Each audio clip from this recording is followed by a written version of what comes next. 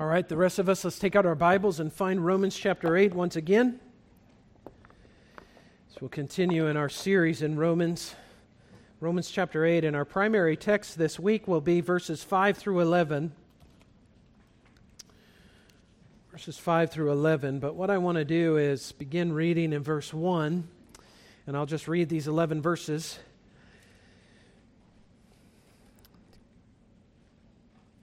And then we'll pray as usual, and we'll jump into the passage.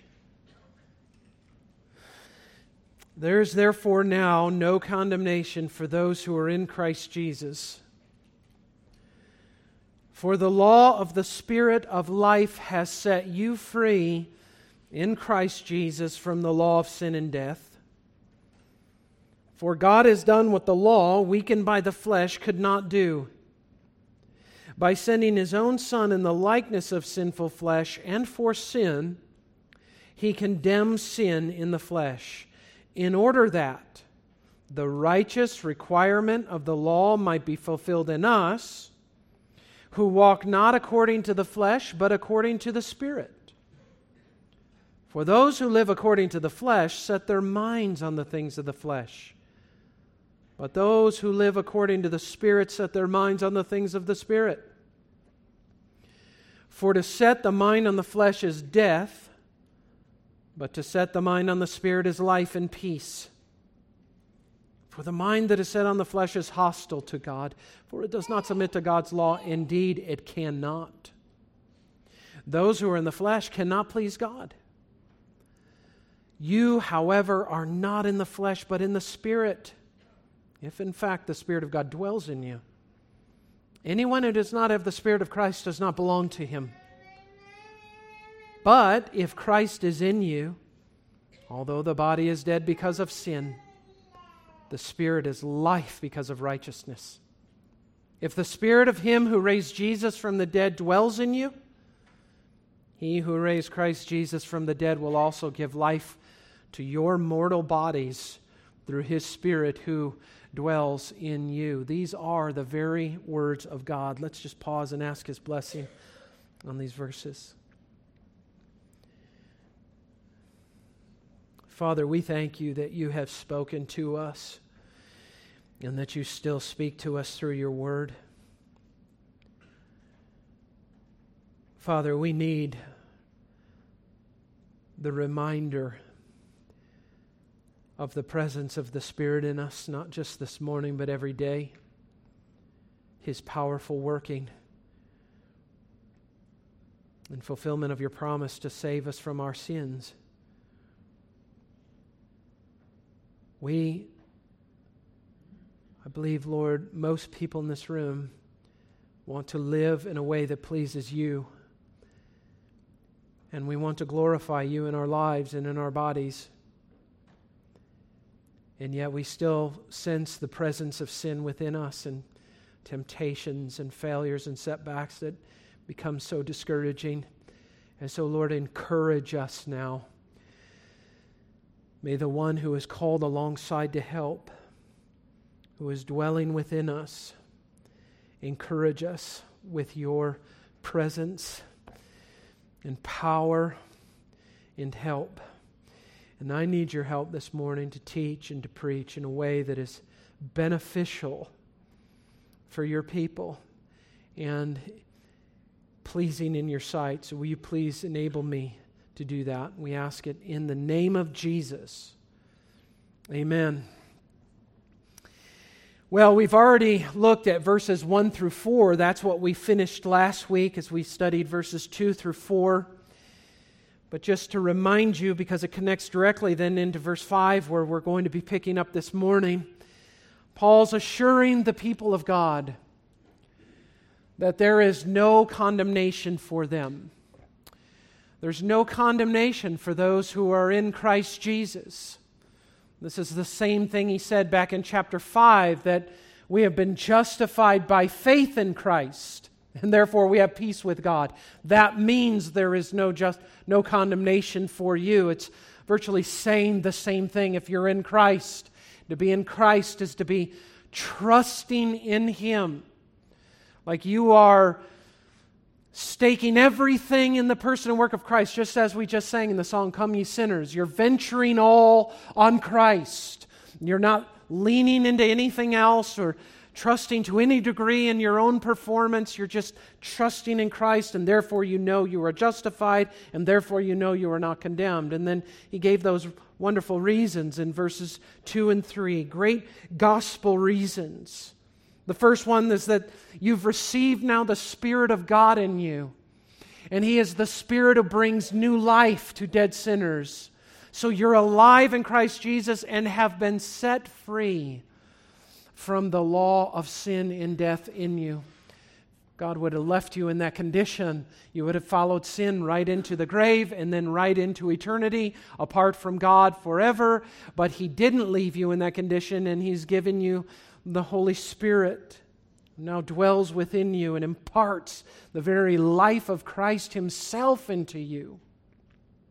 And then in verse 3, of course, the other reason he mentioned is through the work of Christ, His own eternal Son, who became a man, in every way was human, without sin, sin accepted. And that way, for sin, for our sin, God can condemn Him in the flesh. He bore our sins in His body on that tree. So we are completely forgiven of our sins. The power of sin is broken in our lives through the Spirit. And then in verse 4, the result of all of this, the wonderful result is that the people of God now, with the Holy Spirit within them, can fulfill the righteous requirement of the law. Not in the sense that Christ fulfilled it for us, that's important distinction. But the righteous requirement of the law can now be fulfilled by the people of God because they have the Spirit of God and they've been set free from the law of sin and death. And that's a wonderful thing to be reminded of. We talked about the connection to Romans 7 in Romans 8 and how you go through these times and your indwelling sin is exposed, and it can become so discouraging that you don't even know what to do with it. And you can feel as though there is no hope for you to be anything more than, I guess, just a forgiven sinner. But certainly I can never learn and be able to obey God and live in a way that pleases Him. Well, that's the way the devil would like you to think, of course. Because he would like you to forget about the Spirit of God in you and the power of the Spirit in you and the far infinite greater power of the one that is in you than the one who is in the world, you see. That we as the people of God can live and should live and will live, as he'll go on to say, beginning in verse 5, in a way that pleases Him, you see. We can fulfill the righteous law of God in our hearts. I want to show you a connecting verse just before we jump into verse 5. Look at chapter 13 in verse 8. What is the righteous requirement of the law from chapter 8, verse 4, that is fulfilled in us by the Spirit? What is he talking about when he mentions that? Look at verse 8 of chapter 13, where Paul says, "Owe no one anything except to love each other." Now notice this. For the one who loves another has fulfilled the law. Paul says that these things have been done for us in chapter 8 through Christ and His Spirit in order that the righteous requirement of the law might be fulfilled in us who walk not according to the flesh but according to the Spirit. And then he clarifies here what he means in chapter 13 verse 8.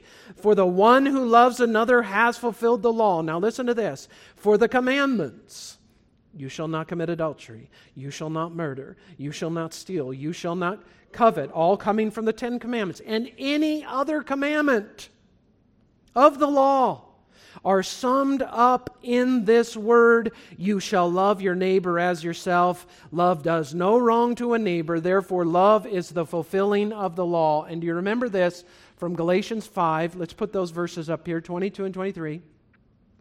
The fruit of the Spirit in a Christian is, first one, love. What the Spirit produces in us is love in the fulfillment of God's law, loving God with all our heart, soul, and mind, and loving our neighbor as ourselves. And He produces this fruit: love, joy, peace, patience, kindness, goodness, faithfulness, gentleness, self-control. Notice this: against such things there is no law, you see. These are the fulfillment within us of the righteous requirement of law, and it comes, notice this, by the Spirit. And it isn't something that the natural person, by natural I mean the person who doesn't have Christ in the Spirit, it's not something they can do. Now, they can fulfill the law to a degree externally, of course. There is an external righteousness that it could be achieved by the law. Paul talks about this. He tried to do that as a Pharisee. You can obey the rules to a degree, but not in you, you see. Not from the heart.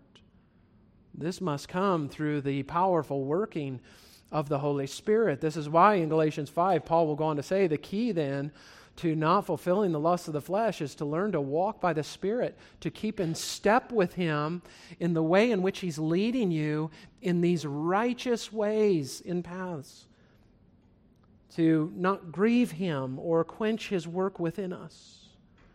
And friends, all of this, of course, back in Romans chapter 8, is to fulfill prophecies about this new covenant time that you and I have the great privilege of living in. Like Jeremiah 31:33, I will put my law within them, and I will write it on their hearts. Guess what? You're a recipient of that promise if you're in Christ. Or how about what we read earlier in our liturgy, Ezekiel 36:27, I will put my Spirit within you, listen, and cause you to walk in my statutes and be careful to obey my rules. I think that something that happens when we get trapped into sin and patterns of sin that become so discouraging is we have a tendency to forget about the presence of the Holy Spirit within us.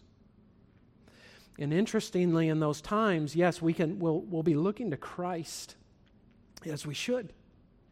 And we're thinking about the wonderful way in which our righteous Savior died for our sins, how we are forgiven of all those sins, and how we're justified in Him. But let's not forget that through Christ you receive the Spirit, because in those moments you not only need to be reminded of your justification, but the powerful sanctifying work of the Holy Spirit within you, so that you don't need to stay trapped in those sins that are making you so miserable and robbing you of the joy and peace that God really desires for you to have.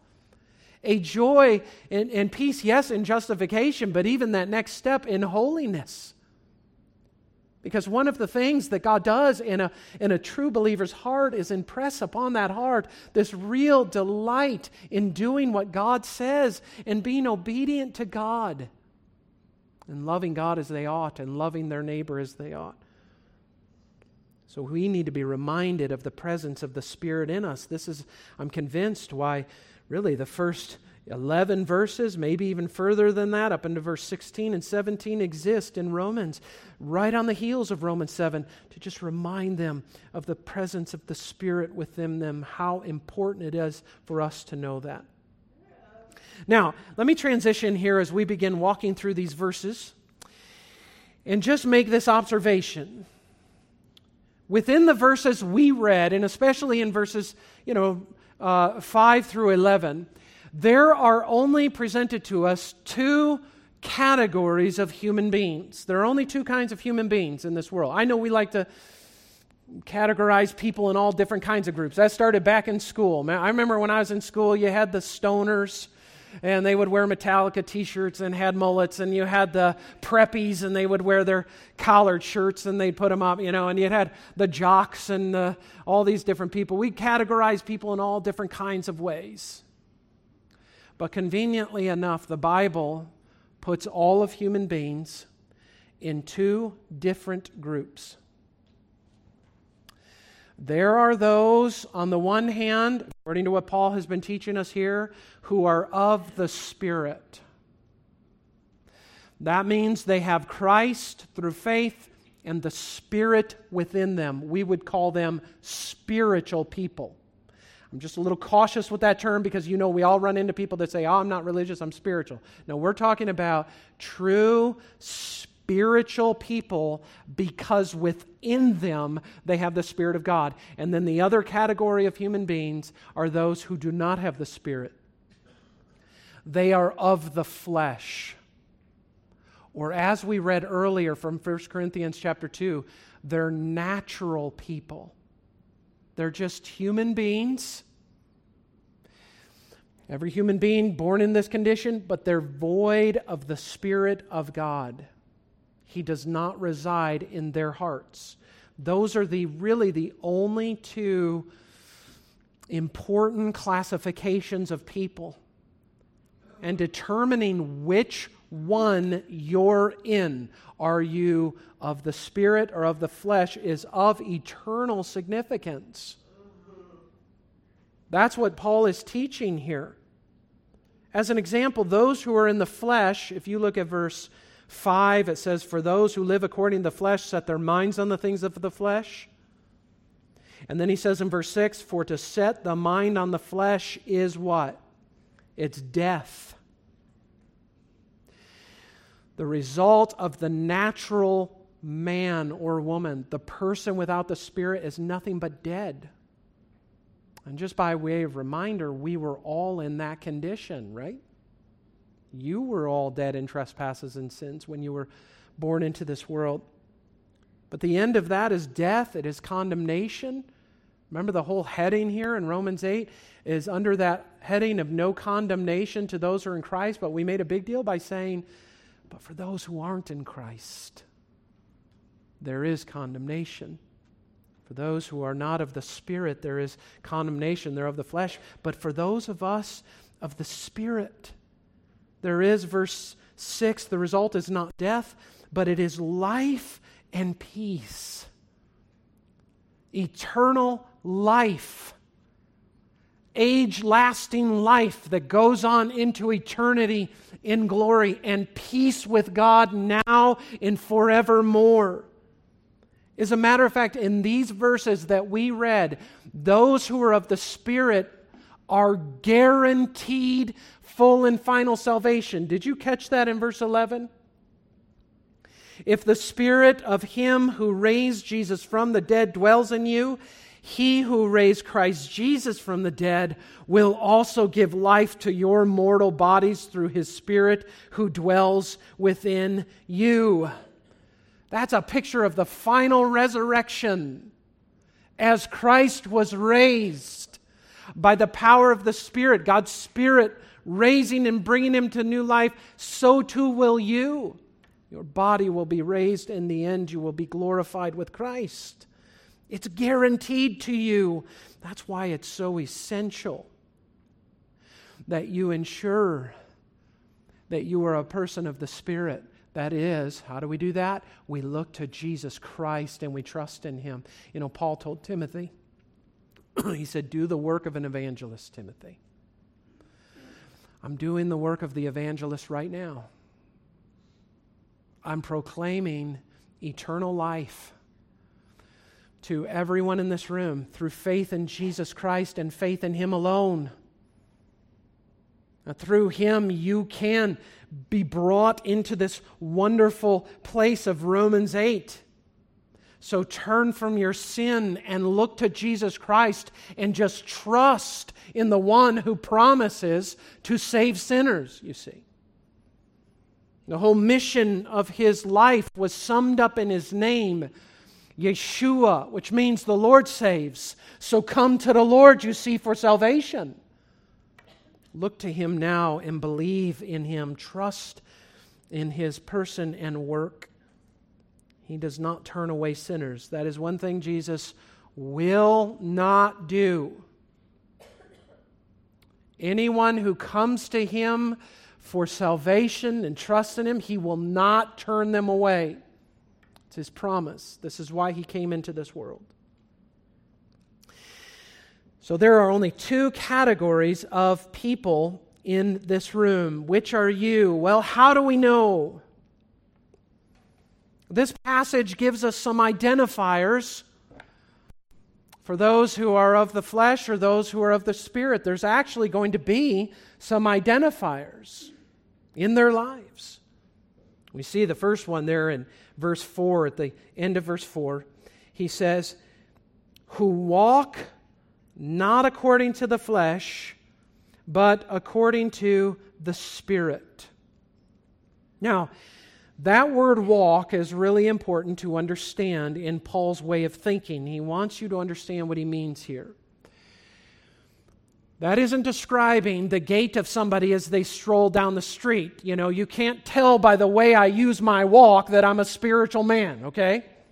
Little Bee Gees slip in there for some of you. That's worldly. I shouldn't have said it.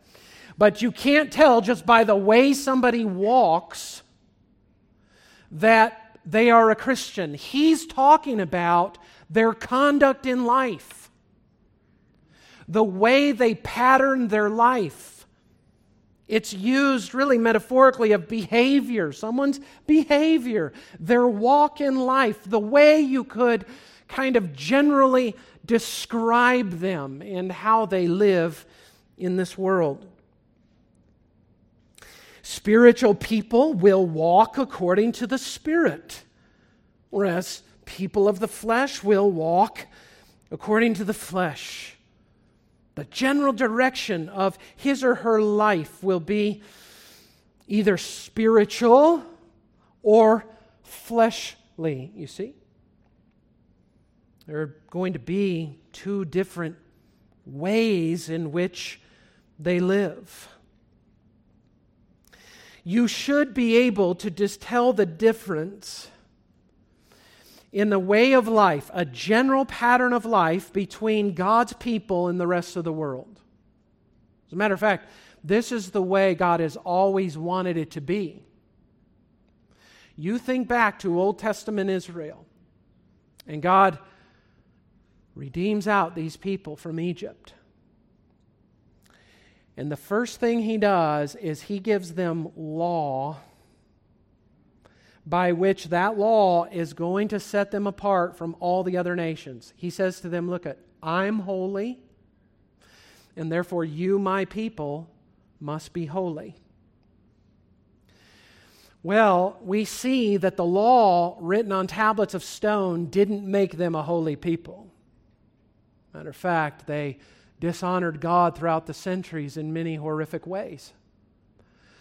But now in the new covenant through Christ, God is calling to himself and redeeming and saving a new people. And these people he intends, that's us guys, in Christ, to have lives that would be characterized as holy lives, set apart unto God, so that the way in which they live now, this is really important, the way in which they live reflects his holy character. That's what he's doing. That's why he said, I'm going to have to make a new covenant with my people, and in that covenant I'm going to have to write my laws right on their hearts. And I'm going to have to put my Spirit within them and actually cause them to walk in my ways and keep my statutes. Remember? So now by the Spirit, as we live by the Spirit, our lives will take on the spiritual flavor, so that the people that we live around can see these are a different people. They are a holy people.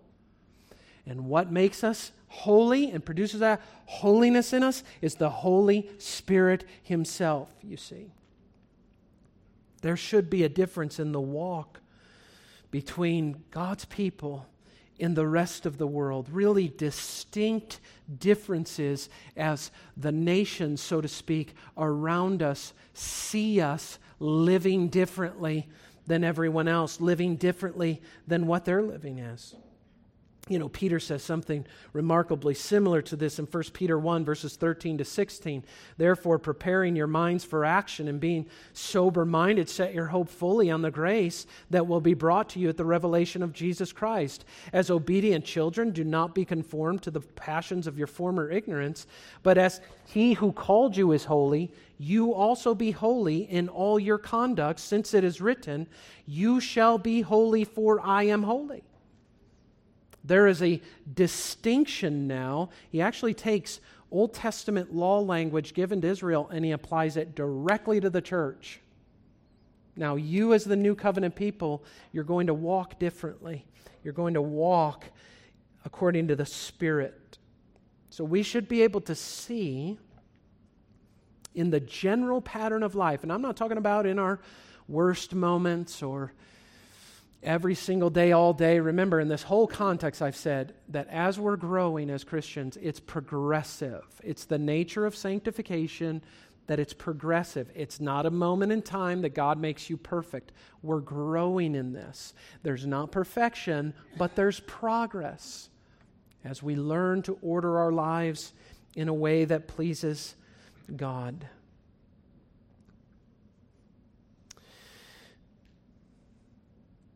Sorry, I'm cutting on the fly here and deciding what I'm going to do with some of this. Let me read to you some passages from 1 John. Look at 1 John 3, verse 4. You don't have to turn there. I'll put it up on the screen. Everyone who makes a practice of sinning also practices lawlessness. Sin is lawlessness. 1 John 3, verses 7 through 9. Little children, let no one deceive you. Whoever practices righteousness is righteous as he is righteous. Whoever makes a practice of sinning is of the devil, for the devil has been sinning from the beginning. The reason the Son of God appeared was to destroy the works of the devil. No one born of God makes a practice of sinning, for God's seed abides in him, and he cannot keep on sinning because he has been born of God, you see. Born of God by his Spirit. This is going to mark the people of God. 1 John chapter 3, verse 10. By this it is evident who are the children of God and who are the children of the devil. Whoever does not practice righteousness is not of God. There is a walk that will follow true faith in Christ as the Spirit works within a person, as the Spirit produces this holiness, they become different people. This is one of the reasons our Lord Jesus had to warn us that we would be persecuted for righteousness' sake. That as we not only proclaim righteousness as a church, but as we begin to order our lives and our families in a righteous way that pleases God, that the hostile world who hates God's law, does not submit to God's law, indeed cannot submit to God's law, will persecute us. They will not like us. And we're supposed to be okay with that. No, we're supposed to be more than okay with that. We're supposed to rejoice in this. We're seeing that we are set apart people. Now, secondly, let's look at these verses 5 through 8 for a moment. And he brings up something very important here. The people of the Spirit will walk according to the Spirit, and the people of the flesh will walk and live according to the flesh. And they're going to do that because of the state of their mind and thinking.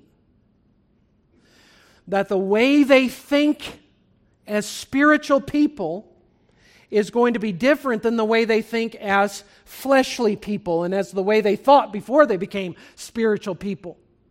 And that thinking, that mind, is going to direct the behavior. This is really important. So look at verse 5. For those who live according to the flesh set their minds on the things of the flesh. But those who live according to the Spirit set their minds on the things of the Spirit. Now notice, he's not giving a command to do anything in that verse, is he? He's just presenting a statement of fact. This is how it is. Those who live according to the Spirit, they're going to set their minds on the things of the Spirit. They have spiritual minds. And those who live according to the flesh, they're going to set their minds on the things of the flesh. They have fleshly minds, and you're going to be able to see this worked out in the behavior of their lives, in the way they order and structure their lives. The problem, of course, with those who set their minds on the flesh is that to set the mind on the flesh, Paul says in verse 6, is death. But to set the mind on the Spirit is life and peace. Now listen to this in verse 7. For the mind that is set on the flesh is hostile to God. For it does not submit to God's law. Indeed, it cannot. Those who are in the flesh cannot please God. In our natural state, the way we thought, whether you recognize this or not of yourself, your way of thinking, that worldly way of thinking, the worldly way of viewing things and ordering your lives, and the way you viewed sin and righteousness and salvation and all of those things were actually hostile to God. That's why no matter how moral your life was, how outwardly moral it was a life that was not pleasing God. Because your mind has been unchanged by the Spirit of God. You have nothing but a worldly mind. You know, have you ever, as a spiritual person now, sat and talked to a non-Christian and you just start talking about life? I mean, give yourselves 45 minutes to have a conversation. And you start to detect, do you not start to detect that there is a different way of thinking from those who do not have the Spirit to those who do? Matter of fact, this is one thing that should set the people of God apart from everyone else, is the way we think about things. The way we approach life, the way we approach our eternity, the way we approach our money and our relationships and our marriages. It's all different. We think about it differently than the world does. Because the world is fleshly minded and we have the Spirit of God, whether we're conscious of that in the moment, and now our minds have been enlightened by the Word of God. Because the things of the Spirit are primarily, if not almost exclusively, found on the pages of your Bible. Those are the things of the Spirit, by the way, that actually shape the way you're thinking. This is why we say that Christian people have a biblical, worldview. The way we view everything is different. The way we think is different, and therefore the walk that follows that is different. Here we are, a people who aren't living exclusively or even primarily for the here and now. That's one primary way, isn't it? Spiritual people become a heavenly oriented people. We're not willing to just give all of our efforts to right now gratification or what we think right now is going to make us happy or the absolute accumulation of as much wealth and possessions as we can get. That would be a worldly way of viewing things. Spiritual people are different. They're looking forward to the kingdom to come. They're looking forward to eternal life and future with God on a new earth in glory. That's what we're actually looking for, and we're actually living for now. There's a difference in the way of thinking between spiritually minded people and worldly minded people. Worldly minded people can find many other things to do on a Sunday morning other than come together with God's people and worship and listen to a sermon, yet another sermon out of Romans 8, right? But spiritually minded people are different. No one here, except maybe the kids, are here by force. Your spiritual mind knows this is where you need to be and the people you need to be with. You know, we read earlier in 1 Corinthians, the very fact that these things that I'm preaching to some, it falls on deaf ears like there's no understanding of it. They might grab the concepts of what I'm saying, but there's no real internal comprehension to the things of God. That only comes by the Spirit. As a young boy and teenager, I grew up for 18 years under the Word of God and being taught the Word of God, and it did nothing internally for me. And these stories really meant nothing to me until I received the Spirit. And now my mind changed about the Word of God, you see. Spiritually minded people think a certain way, fleshly minded people think a certain way, and those minds, either informed and enlightened by the Spirit or not, will direct the walk of a person. They will walk according to the way that they think. And then verses 9 through 10, Paul says this, "You, however, are not in the flesh, but in the Spirit. If, in fact, the Spirit of God dwells in you, anyone who does not have the Spirit of Christ does not belong to Him. But if Christ is in you, although the body is dead because of sin, the Spirit is life because of righteousness." Now notice this.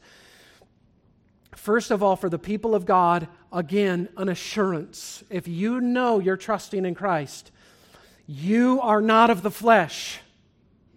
It doesn't even apply to you in this sense. You are of the Spirit. If indeed now the Spirit of God dwells in you.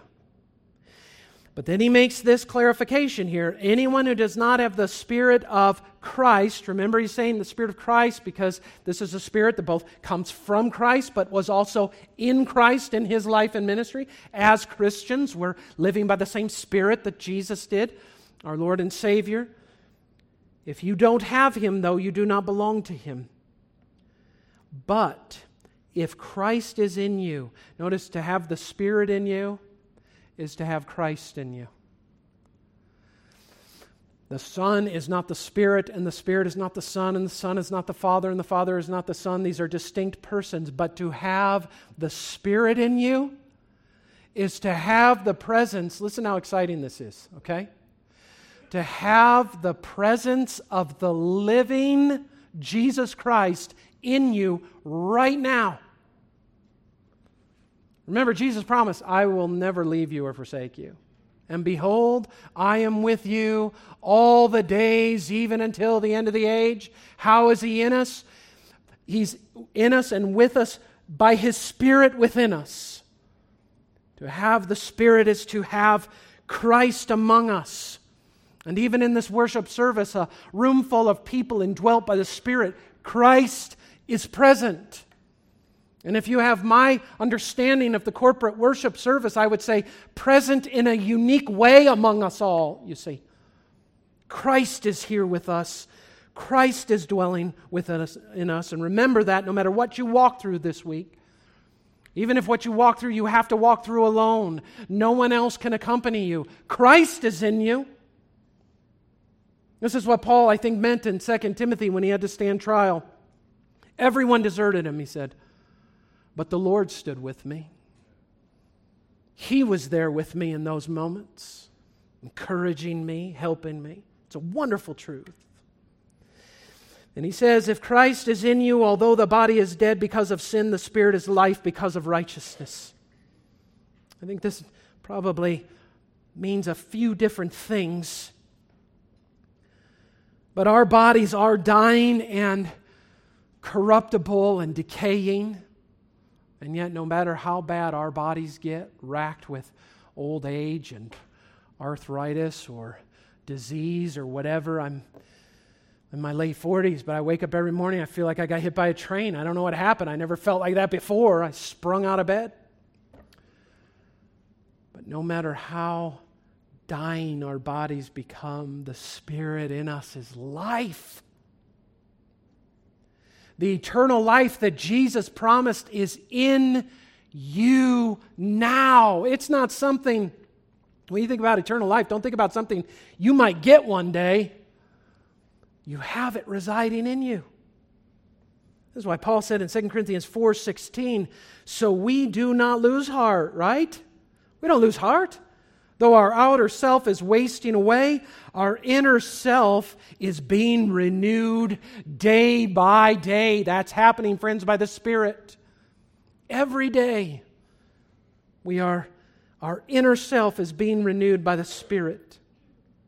And this certainly is what Jesus is referring to in John 11, verses 25 and 26, when he says, I am the resurrection and life. Whoever believes in me, though he die, yet shall he live. And everyone who lives and believes in me shall never die, because my life is in that one who believes in me through the Spirit that I will give him. This is why Christians, one of the ways we think, friends, differently than the world is about death. We do not think about death and dying in the same way that the world thinks about it. Because we understand that ultimately death holds no authority over us. It has been destroyed and defeated in our Savior, you see.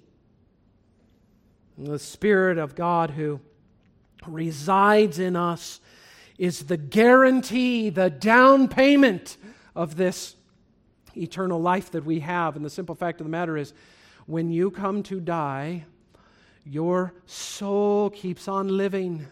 It goes right into the presence of God. There is no disruption in it. It is a life that cannot die. It's not subject to it, you see. You just keep living. As the body dies, you keep living right into eternity and go into the presence of Christ, which Paul says, wow, that's far better, you see.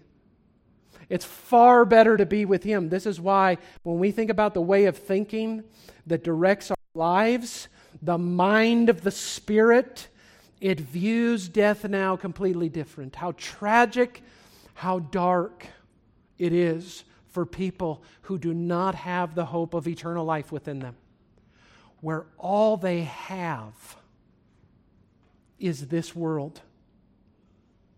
No wonder they're in on the one hand, such a pursuit of gaining everything they can and squeezing out of this life every ounce of enjoyment they can possibly do, no matter the cost, because this is all they have.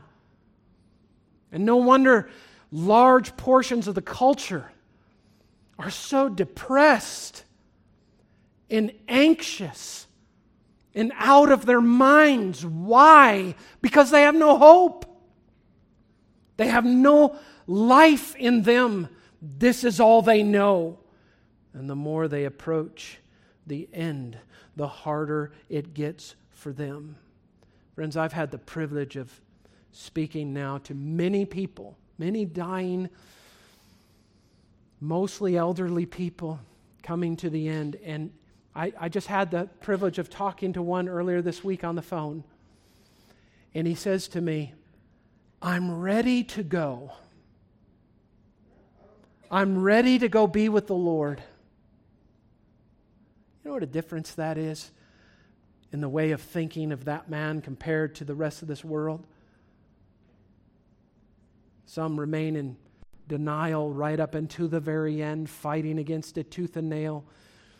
The true believer can say, this is not the end for me. This isn't even the preface to the first chapter. I have an entire eternity awaiting me when I physically pass away. We are guaranteed in this passage, friends, eternal life. We are guaranteed the resurrection. And the people of the Spirit think that way, and it directs their life for that eternity and not for the now. Let's close in prayer. Father, thank you so much for your word. It is truth. Thank you for the hope that it gives us. Thank you for the life that you've given us in Christ. And I pray even as we celebrate the Lord's table now, that you would allow us to commune in a unique way with the living Christ within us, who is present with us now in that unique way. And we ask it in His name. Amen.